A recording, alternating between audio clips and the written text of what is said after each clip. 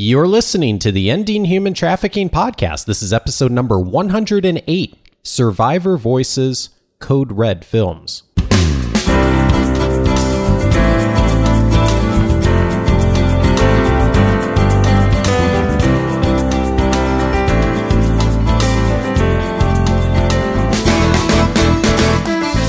Welcome to the Ending Human Trafficking podcast. My name is Dave Stachowiak. And my name is Sandy Morgan. And this is the show where we empower you to study the issues, be a voice, and make a difference in ending human trafficking. And Sandy, one of the things that I just love about our conversations every other week is getting together, talking to other people out there who just care so deeply about making an impact in this issue and of being a light in the world. And our guest today absolutely is yet another example of that in such a neat, unique, and creative way. Well, and I appreciate your comments of introduction, Dave, because our guest, Grant Knisely, is director and producer for Code Red Films. And with his response to understanding the social justice issues in our world as a young man, he found ways to use his skill, his education in digital media studies and film and video production. He's a grad from University of Denver. He's studied in London. He's worked in Haiti and literally across the world. But his latest project will take us to Nepal. And I am very happy to introduce Grant Knisely. Welcome to the show. Thank you very much, Sandy. I really appreciate it. I'm happy to be here. And just to make sure that I don't forget, I want to shout out to Jamie Saul Hong, my friend who introduced me to you, Grant. And she was really key in the production of the untouchable film, Children of God. And so we're really glad that Jamie brought us together here at the Global Center for Women and Justice. Absolutely. She was an instrumental advocate and supporter. She is very energetic and enthusiastic and passionate about, equality and justice for women and girls around the world. She was one of the executive producers on the film, and we had the pleasure of premiering the film, actually. The world premiere was at the Newport Beach Film Festival just over a year ago, where we won the Humanitarian Award. So she was instrumental in helping getting the film out to the public, which is really part of the mission and focus. You can produce the best film in the world, but if nobody sees it, it's not going to be very effective. Well, and that's a great segue. Let's get this out here in the front. Newport Beach. We're going to be back in Newport Beach next weekend. And for listeners that listen to this later on, we'll at least put a report about the activities so you can find them in our show notes. But next weekend, Grant will be at the Balboa Bay Club with 3 of the young women from the film who will be recognized for their leadership in the ending human trafficking world. A few days later, we're going to screen the film in Newport Beach, and we will hear again from these 3 amazing girls. So let's dive into this. And Dave, you want to start this out? I would love to. And one of the things I was curious about, Grant, before we get into the details of the film and the stories that are involved, how did you get involved in this issue in the first place? What was the beginning point for you of really getting involved with the attention you've put to human trafficking?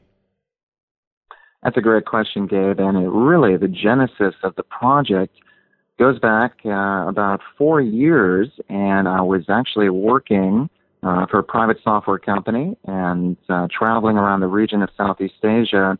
I lived in Singapore for 10 years, and my first trip to Nepal, when I really fell in love with the country and the culture, was in 2001. I've been trekking up to Mount Everest Base Camp. Of course, Nepal is famous for trekking and Mount Everest, but there's also a darker side to the culture that is not always visible. Well, a friend of mine from Sweden had sent me an email actually on a day that I was kind of depressed and disillusioned and praying, God, I would love to work on another film project and be part of something bigger. And literally 1 minute later, I receive an email from a gentleman named Håkan Gabrielsson.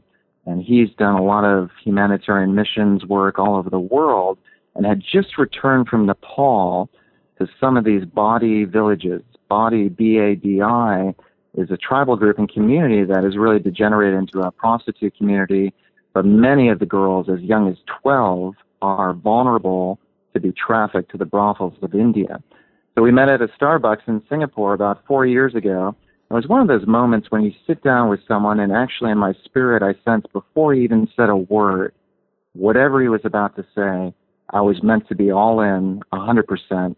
And he proceeded to share the stories of two young girls, 12 and 13 years old, who were deceived, drugged, and trafficked to a brothel in New Delhi and had spent months, and in one case, a year and a half in this brothel. And that was really the catalyst that moved me after I heard the story to start working on this documentary film and eventually quit my job so I could give it the attention it deserved and complete it. Oh, wow. What an incredible change as far as you being ready for hearing that message and then being willing to answer that call. And I'm even curious, the before piece of that, you mentioned that even before that email came that you were really wanting to work on another project. Where did the motivation for you come from as far as being involved in the social issues and doing the projects you've done before? Why is that a part of your work? That's a great question as well, and it's really the convergence of my passion for storytelling, specifically the medium of film and video, and also my heart for human rights and social justice. And those were really cultivated, I guess, at two different seasons of my life. I was always fascinated by the power of the screen and the undivided attention that people have, say, in a movie theater, to essentially hear and see whatever images and sounds and stories are projected. I thought that was very powerful. And a lot of times, especially in the United States of America, our entertainment culture, I question if the stories we tell and the amount of time and energy and resources that we put into telling those stories are ultimately really benefiting those in need in the world. I'm here in Philadelphia at the moment, and I just flew back from Haiti 48 hours ago. I was back there working on a different film project, but it was really my trip to Haiti 12 years ago that awakened my soul and opened my eyes to what I would say is the real world. A lot of times we use the terms third world or developing country. Living in a very consumeristic, materialistic country like Singapore or the United States of America, I think it's very important for more Americans to travel to these countries and see the realities where death is just a part of life. And, some of the students at the school in Haiti, they're in class 1 week and the next week they're not. Well, the director and teachers come to find out the students passed away. They died. They're young boys or girls from a fever or a very simple disease that we could cure in a place like America. So I think it is important to tell these stories, and that led me to really quit my job and found Code Red Films. Our slogan is taking risks to tell the truth. And we really champion stories. We want to highlight individuals, organizations, taking risks to tell the truth and really trying to make a difference in the areas of social injustice. Well, thank you so much for that heart that you bring to this issue. And Sandy, I'm always struck anytime we talk with folks like Grant who've been leaders in this area of just how people's hearts are so strong in this area, and really the folks who are making great change are really motivated by wanting to influence the world in a really positive way. Right. I'm very encouraged by how you've explained the process of identifying how to connect your skill set and your passions to change. And I think sometimes, especially because I work here at Vanguard University and I speak to young minds every day, and they want to make a difference and they're looking for something to join. And the idea of looking inside to what am I passionate about, what are my skills, what do I do well, and then connecting those. And you definitely model that, and I love it that our students are going to have a chance to also spend time with you. I want to know a little bit more about the story that you put together in Untouchable Children of God and how it starts, and particularly how you integrated prevention as one of your target goals in telling that story. When I heard the stories firsthand of these girls, I was shocked by how many, and they estimate anywhere from 15 to 20,000 girls under 18 are being trafficked from Nepal specifically to India. And what they endure there is really, even having heard the stories firsthand, it's difficult to comprehend the exploitation, abuse, rape, torture, and even murder that is happening every single day to hundreds and thousands of girls in the red light areas and beyond in India. We really wanted to tell a story about empowered survivors. In the process of doing research for the film, I read a lot of books, I saw a lot of documentary films, and the focus was really, in most cases, on anonymous victims. So we wanted to shift the focus to empowered survivors. And we took great time. We visited with these girls, their family in rural Nepal, at least the one who has a family, and met with their guardians, their counselors. And every time we went back, over the course of a 3-year period, we would ask the girls, what do you want? What's your dream and vision for the future? And their heart is really to see their sisters, as they call them, who were in the brothel, set free and prevented from ever being there in the first place. Because you can rescue girls all day long and build new safe homes in India or here in America, but until you get to the root cause and prevent it and stop it at the source, it's just going to continue to grow and become a problem. So those were, I guess, 2 keys that we wanted to differentiate. We wanted to provide a platform for these specific girls, if they wanted to tell their story, to tell it. And they did, and verified that multiple times over multiple years.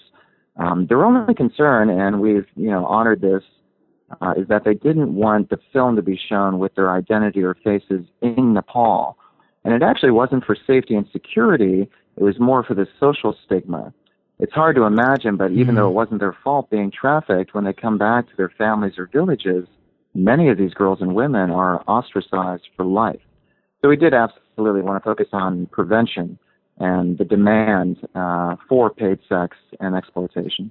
Well, you just used the word roots in your response, and immediately I was taken back to sitting in that Newport Beach theater and watching the screen as the tree roots emerged. And can you talk about the story of the roots from the village where these girls come from the Badi people? Sure, and we actually had a great animator, and we had this vision to portray a tree which represents life and bearing fruit and beauty. And the roots of the tree, if you can imagine, magnified, tenfold. So these massive roots, because what we began to find as we uncovered and, interviewed dozens of women and girls and people in Nepal and India, was that there's this massive root system that is really keeping, these girls enslaved in various ways in Nepal and India.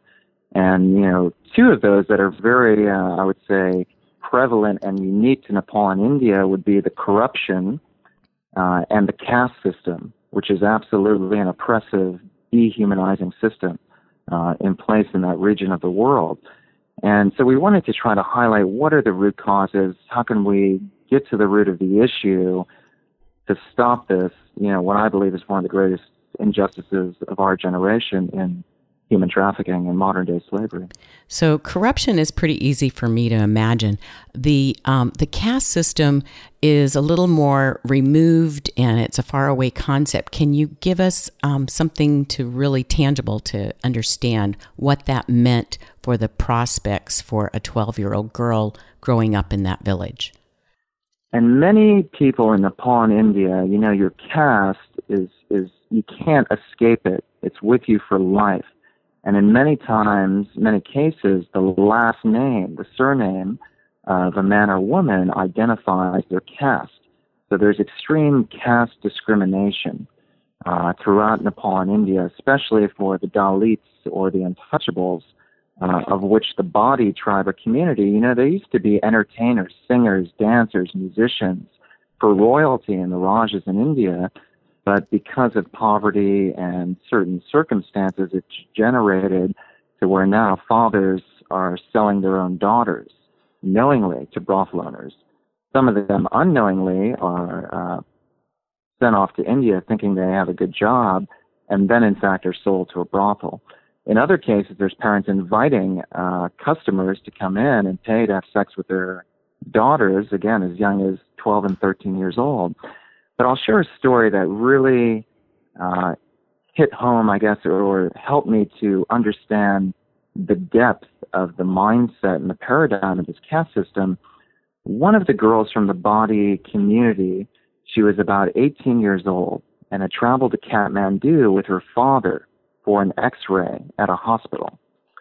When she went into the X-ray room, it was just her and the doctor. The doctor opened her chart and saw that her last name was Badi, and proceeded to try to rape her in the room of the hospital.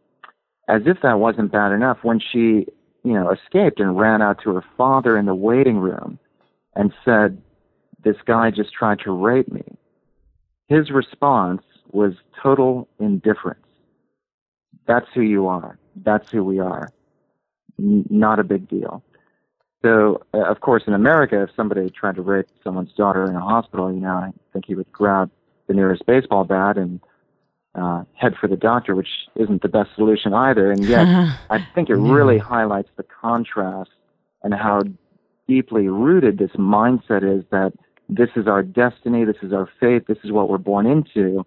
And the irony of the term untouchable, during the daytime, they can't use the same toilets or water, drinking fountains, or wells, and literally the higher caste Brahmins, the priest or well-to-do in society, won't even go near them or touch them or stand in their shadow, and yet the high caste men tend to rape and abuse the untouchables more than any other. So here's this term untouchable, and yet they get touched and abused and exploited more than any group in Nepal and India. That's a powerful story. Thank you. And on the website for Untouchable Children of God, there is a quote from one of these girls, and absolutely it crystallizes everything you're saying. It says, "For many years, I thought it was my fate to be a prostitute. Now I realize this system wasn't made by God. It was made by man." So their voices are powerful. So tell us about the three girls that we're going to meet. So the three who are traveling over to the United States next week, the two are the main survivors from our film that we focus on, and they are some of the most courageous, inspiring, radiant girls you'll ever meet. And, when you see them laughing and smiling, it's hard to imagine knowing their story and what they've been through. And I think that's a testimony to the grace of God and restoration and just their own faith, that they can even believe in God and forgive, the people the teenage boys who sold them so they could buy drugs and sold them to the brothel in India, as well as hundreds of men who had raped and abused them. So there really is a very powerful, redeeming, and restoration quality to the character of these girls. And they are both very passionate about making a difference now in the future. One wants to be a doctor and return to her village in Nepal and provide health care, especially among the marginalized lower caste who generally does not have any access to health care. The other, she has a real heart to set her sisters free, in her own words. So she really wants to be a human rights lawyer and then help, really prosecute and prevent and set these girls free and prevent them from ever being there in the first place.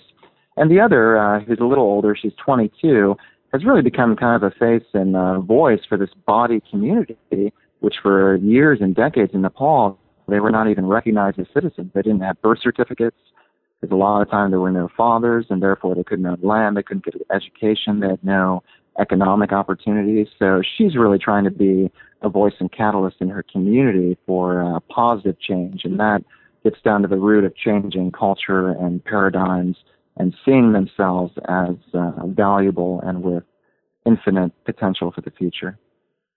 So two of the girls, I'm looking right now at their names, two of the girls that are coming, their last names are Body. Correct. And for those of us who we go out and purchase shields with our family name to hang on the wall, that's not what happens if you can't change your last name in their culture. Correct. And you have to disclose your caste anytime you apply for a job. It's very rare that there's mixed caste marriages anytime you're applying for a school. And even with the Constitution of India, it's very interesting and getting into faith and religion, how certain government credits or opportunities are not available for people of certain scheduled castes or the Dalits or the Badi. And also, depending on your faith and religion, you may be denied certain incentives or credits from the government. So it really is for life, and that's why I think you got to get to the root cause of it, and how do you change culture? Can you change culture? And just that challenging process, both for women and girls in terms of rights, but also this entire community of men, women, boys, and girls growing up in Nepal who don't have just the basic necessities of citizenship and owning land and the opportunities for education. So for me now, listening to this story, I've got a better understanding of some of the root causes. When I get up from my seat in the theater and walk out after watching Untouchable, Children of God, and I loved how you described how, as a culture, we here in America anyway, dedicate a considerable amount of our time to big screen. Even in our homes, we have big screens now. I don't want to walk away and say, wow, that was really sad. I want to walk away with a commitment to do something. What is your call to action, and how am I going to have any impact on Untouchables in a country that is halfway around the world? It is so important for people to understand that we all can and must do something if we really want to make a difference and abolish slavery and trafficking in our generation. I recognize many people cannot travel to Nepal and India. They may not have a heart for that part of the world. But the reality, and now there's a massive awakening in America, that this is happening right here at home in states like California and Orange County. And, it's criminal networks now really preying upon younger and younger girls at high schools, middle schools, malls. You look recently with the Super Bowl in America, or a bust in Denver, Colorado at a stock show earlier this year, a sex trafficking ring, where they brought in minors to meet the demand for paid sex. So I think when you walk away from a film, you can be educated and inspired, but you really have to take responsibility and ownership and acknowledge there are men and women, boys and girls being sold into slavery, bonded labor, sex slavery. It is happening in Nepal and India, but it's also happening in America. Wow. So I think it's important for people to take ownership and then get involved somewhere doing something. And I know the Global Center for Women and Justice at Vanguard University, there's lots of opportunities. There's Anti-Human Trafficking Task Force. There's a lot of schools and churches who now have programs to fight trafficking and slavery, both at home and abroad. So I think it's just important to get involved somewhere, wherever your heart leads you.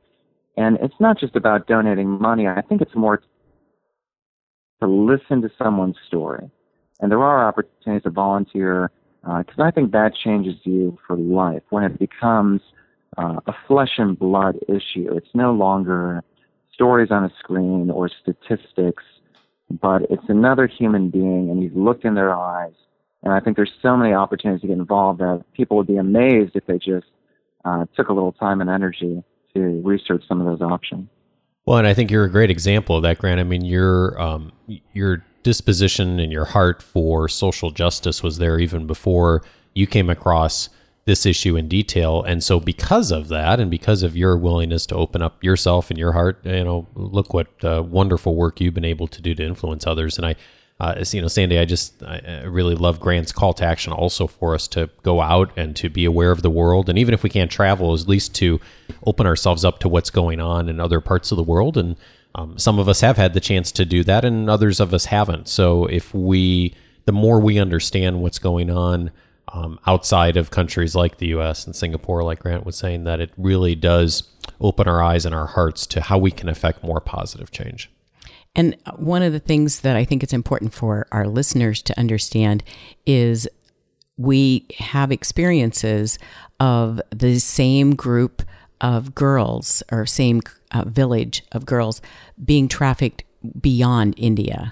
And many have found themselves being sold into slavery in Europe, here in the United States. Girls have been rescued right here in Orange County who were from very difficult family situations in India and Nepal.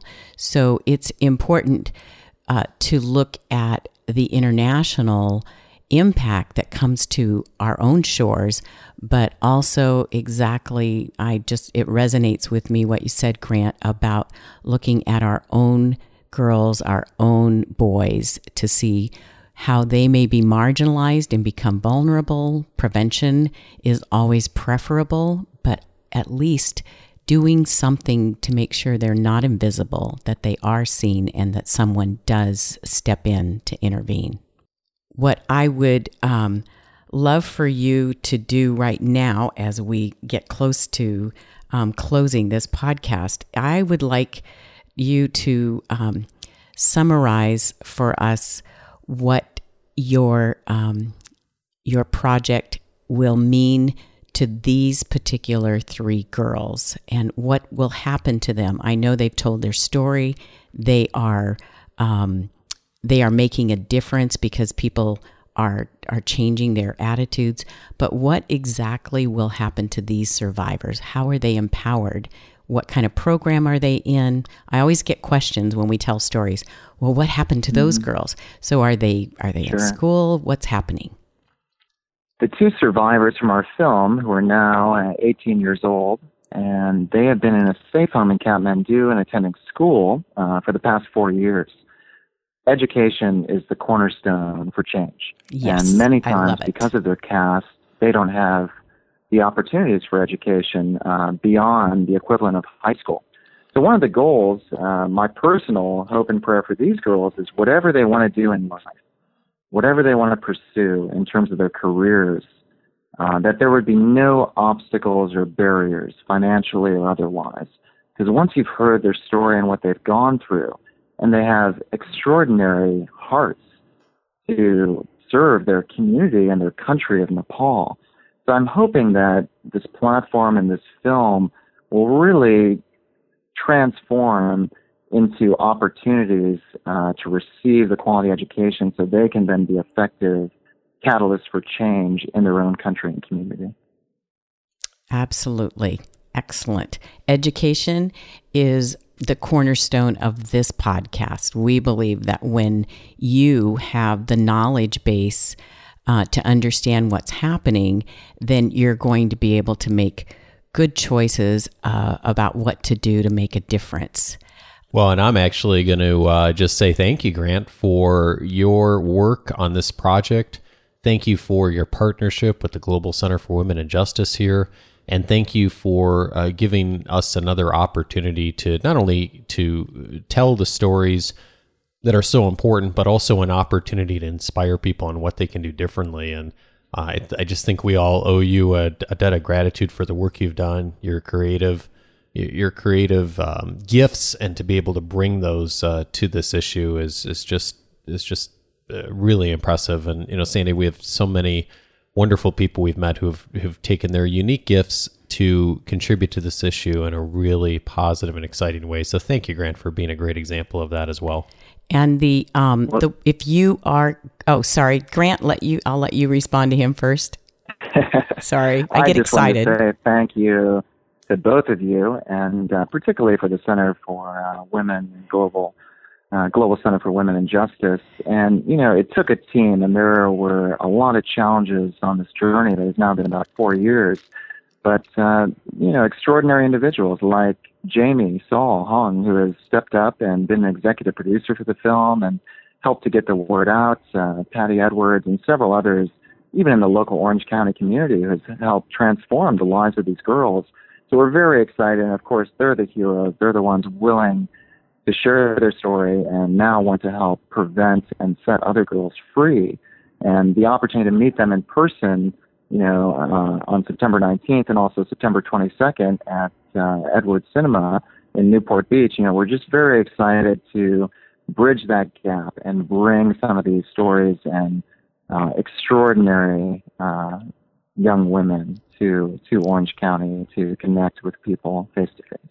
Now, if you're listening to this and you already have your ticket, or you are listening to this after the film was shown, that's great. But if you're listening and thinking, well, I want to see that film, go to our Global Center for Women and Justice website and to this podcast, and links to the film will be there for you. You can order a DVD. You can order a streaming version. I was very impressed with all of your technology, Grant. And I hope that we'll see many of you when we are actually screening this on September 22nd. Well, Sandy, I want to say thank you again to Grant and for the opportunity for us to feature the film. And as Sandy mentioned, all of the links will be on the show notes. And of course, you can reach out to us with questions. The best way to do that is to email us, gcwj@vanguard.edu. That, of course, stands for the Global Center for Women and Justice. Or you can contact us directly by phone, 714-966-6360. And if you've been listening to this show for a bit and it's been helpful to you, take a moment to leave us a rating or review on iTunes or Stitcher or wherever you listen.